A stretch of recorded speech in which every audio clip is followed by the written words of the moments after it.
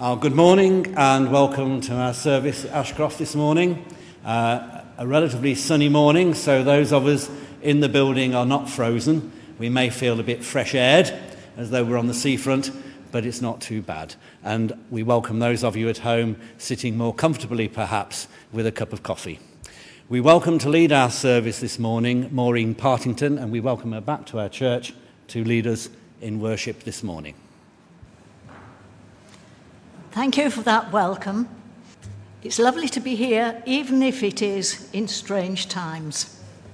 We make the best of it, we worship God. A glutton and a drunkard, that was what his critics called him when they saw the company he kept. Out of his mind, that was what his family remarked when they heard the things he had to say. Don't go there. That is what one of his closest friends advised when he realized the danger that certainly lay ahead of them. So to his critics he said, I didn't come to call the righteous. And to his family he said, whoever does God's will is my mother and sister and brother. And to his friend he said, whoever does God's will, to his friend he said, never mind the others, you follow me. He was Jesus Christ, God in the flesh, reconciling the world to himself, comforting and disturbing, so that the kingdom might come. Sisters and brothers, we have been brought by Christ into that kingdom. We are part of God's purpose, not through our goodness, but by God's grace. So I thought we will begin with a hymn which we say together rather than singing. It's about the way that we are gathered here as a church, gathered whether in the building or at home. God is here as we, his people, meet to offer praise and prayer. May we find in fuller measure what it is in Christ we share. Here, as in the world around us, all our varied skills and arts wait the coming of the Spirit into open minds and hearts. Here are symbols to remind us of our lifelong need of grace. Here are table, font, and pulpit. Here, the cross has central place. Here, in honesty of preaching, here in silence as in speech, here in newness and renewal, God the Spirit comes to each. Here our children find a welcome in the shepherd's flock and fold. Here, as bread and wine are taken, Christ sustains us as of old. Here, the servants of the servant seek in worship to explore what it means in daily living to believe and to adore. Lord of all, of church and kingdom, in an age of change and doubt, keep us faithful to the gospel. Help us work your purpose out. Here, in this day's dedication, all we have to give, receive. We who cannot live without you, we adore you, we believe.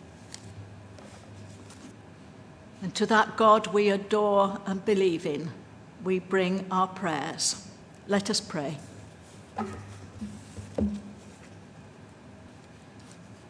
Creator God, we praise you for the bright, crisp mornings, for leaves crackling underfoot, and wisps of cloud in a pale sky. We praise you for the nighttime rain, for the wind buffeting the town, and street lamps reflected in wet pavements. We praise you for the season's labours, for the smell of new-turned earth and smoking bonfires. We praise you for the season's gifts, for fruitfulness beyond measure, and time to reflect and remember. Creator God, we praise you.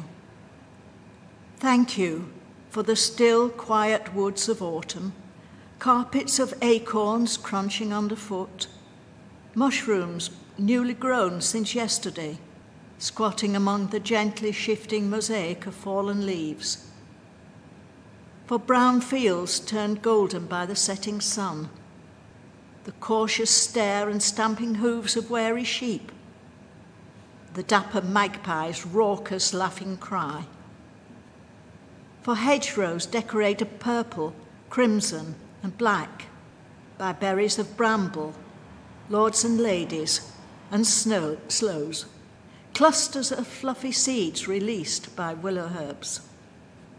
For all that has been grown, created and achieved this year, as life settles to see out the winter's cold and storms and waits to break out in new glories next year, we thank you. Amen.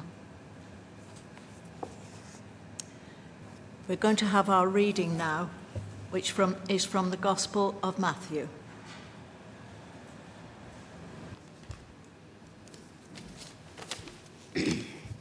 Readings from Matthew 22, verses 1 to 14, the parable of the wedding feast.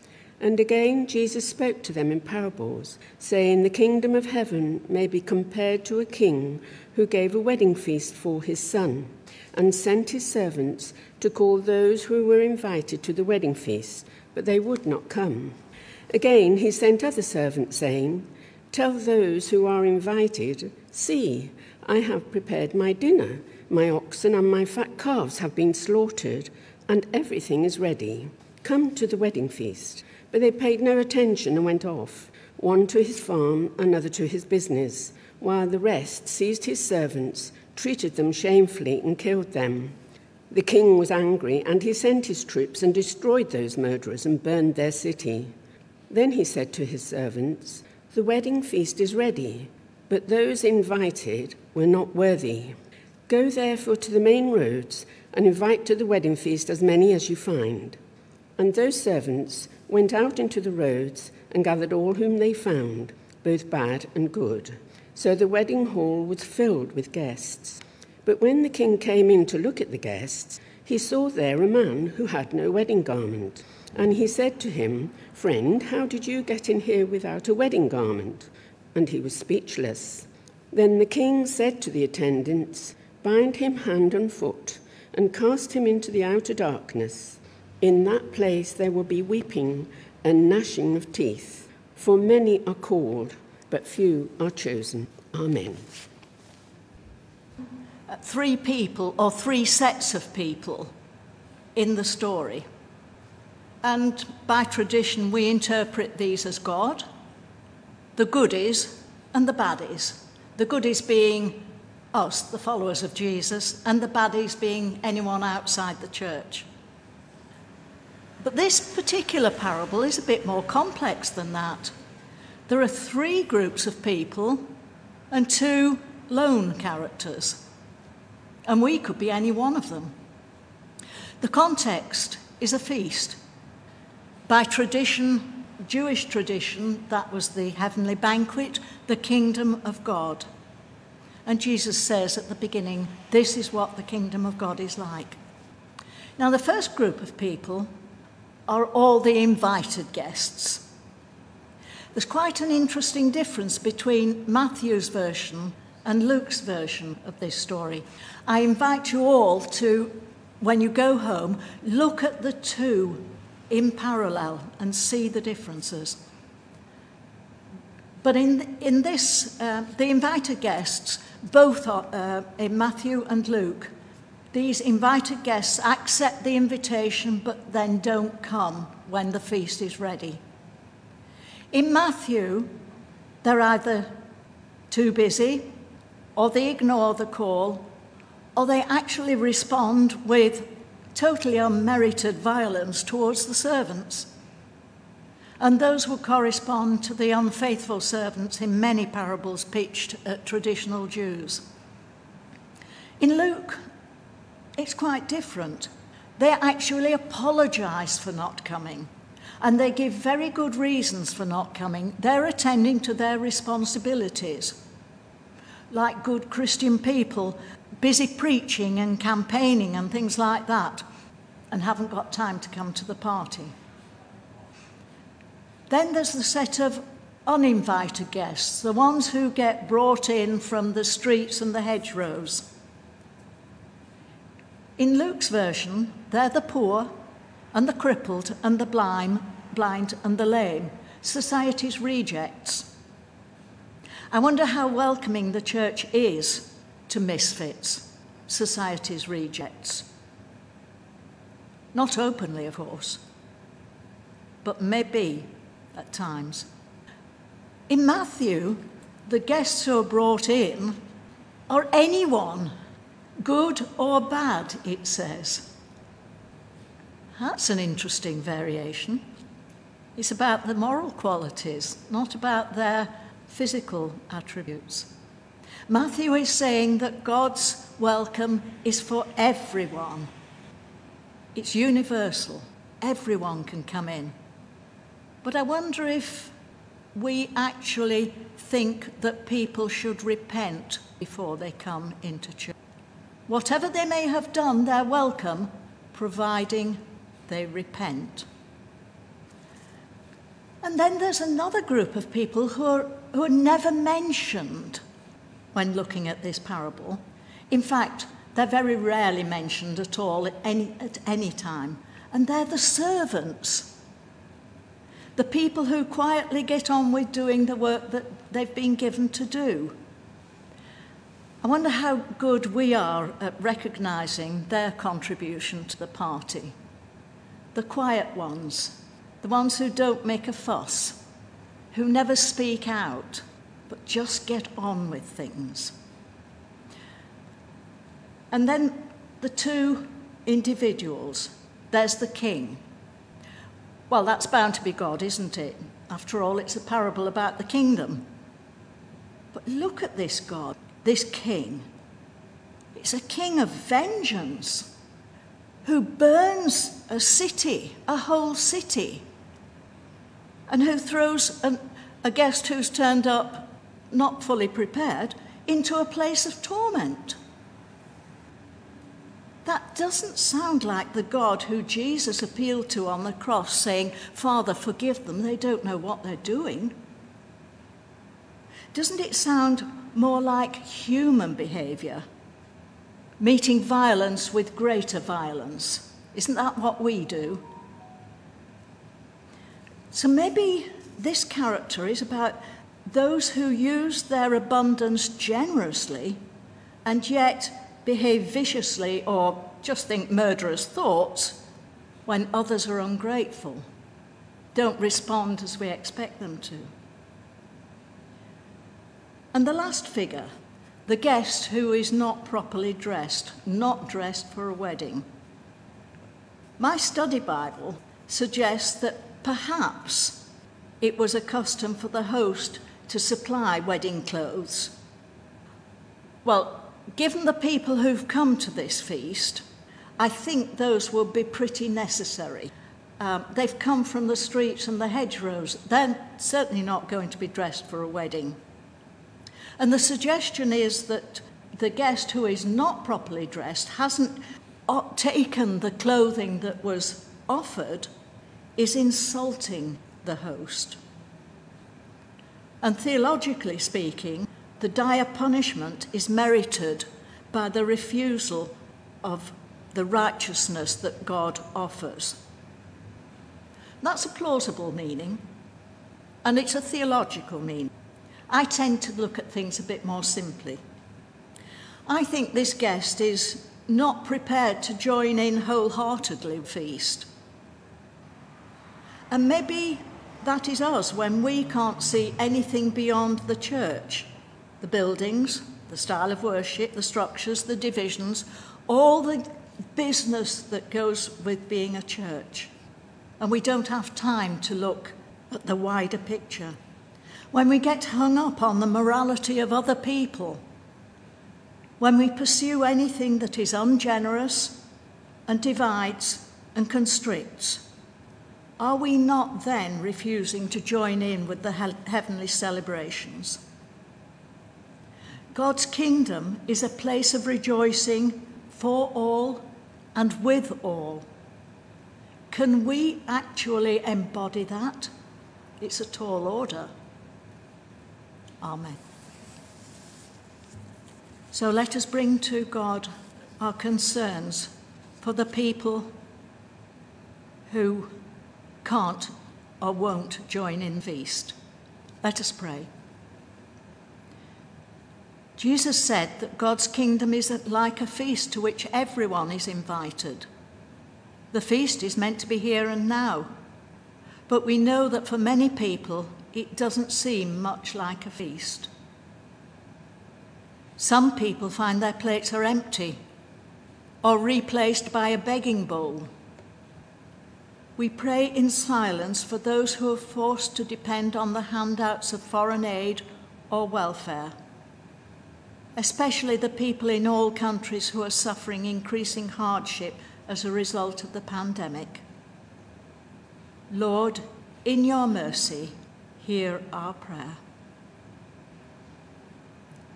Some people are simply unable to enjoy the party. We pray in silence for students who feel they're being blamed unfairly for the spread of the virus, when most of them are actually trying to do their best. For all those who live in refugee camps, enduring miserable conditions made worse by their inability to protect themselves from the virus.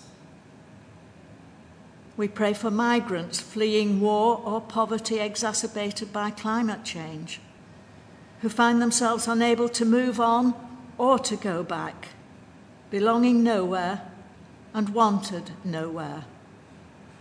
We join our prayers with all people of goodwill. Lord, in your mercy, hear our prayer. Some people don't want to come to the feast. We pray in silence for those who cut themselves off from God because it's too costly in time or money or pride. We remember the people of this town who only see the church as a piece of heritage, a tourist destination. We remember all those who think that God is unnecessary in their lives. Lord, in your mercy, hear our prayer. Some people find they are rejected at the feast because they're not properly dressed. We pray silently for those who have been made to feel unwelcome in the church because of their sexuality or their disability or the embarrassment of their poverty. Lord, in your mercy, hear our prayer. God, we are here. We've come into this church to meet with you. We are here as your family. God, we need you. When faced with a choice between good and evil, we choose the thing that harms us and those around us. We've failed to love other people. We've held grudges. We've ignored injustice. We've been jealous and unforgiving. God, we're ashamed. We want to run away from you, to curl up somewhere and hide. And yet, as we turn to go, we hear you calling us back, calling us by name. Let's listen then to Jesus, feel his touch, know his love. For through him God says to us, your sins are forgiven, you are loved, you are free. Thank you, God. Amen. And we bring all our prayers together in the words that Jesus taught us. Our Father, who art in heaven, hallowed be thy name. Thy kingdom come, thy will be done on earth as it is in heaven. Give us this day our daily bread, and forgive us our trespasses, as we forgive those who trespass against us. And lead us not into temptation, but deliver us from evil. For thine is the kingdom, the power, and the glory, for ever and ever. Amen. In gratitude for this moment, this place, these people, we give ourselves to you. Take us out to live as changed people because we've been touched by the living Lord and cannot remain the same. Ask much from us, expect much from us, enable much by us, and encourage many through us. So, Lord, may we live to your glory, both as inhabitants of earth and as guests in the kingdom. Amen. We say the grace together. The grace of our Lord Jesus Christ, the love of God, and the fellowship of the Holy Spirit be with us all evermore. Amen. And we thank Maureen for the word this morning. A reminder that it's the Reverend Wendy Tucker next week, and the bookings are, as always, available for those who wish to join us. For those at home, there are about 15 of us here this morning on this fine morning. Thank you.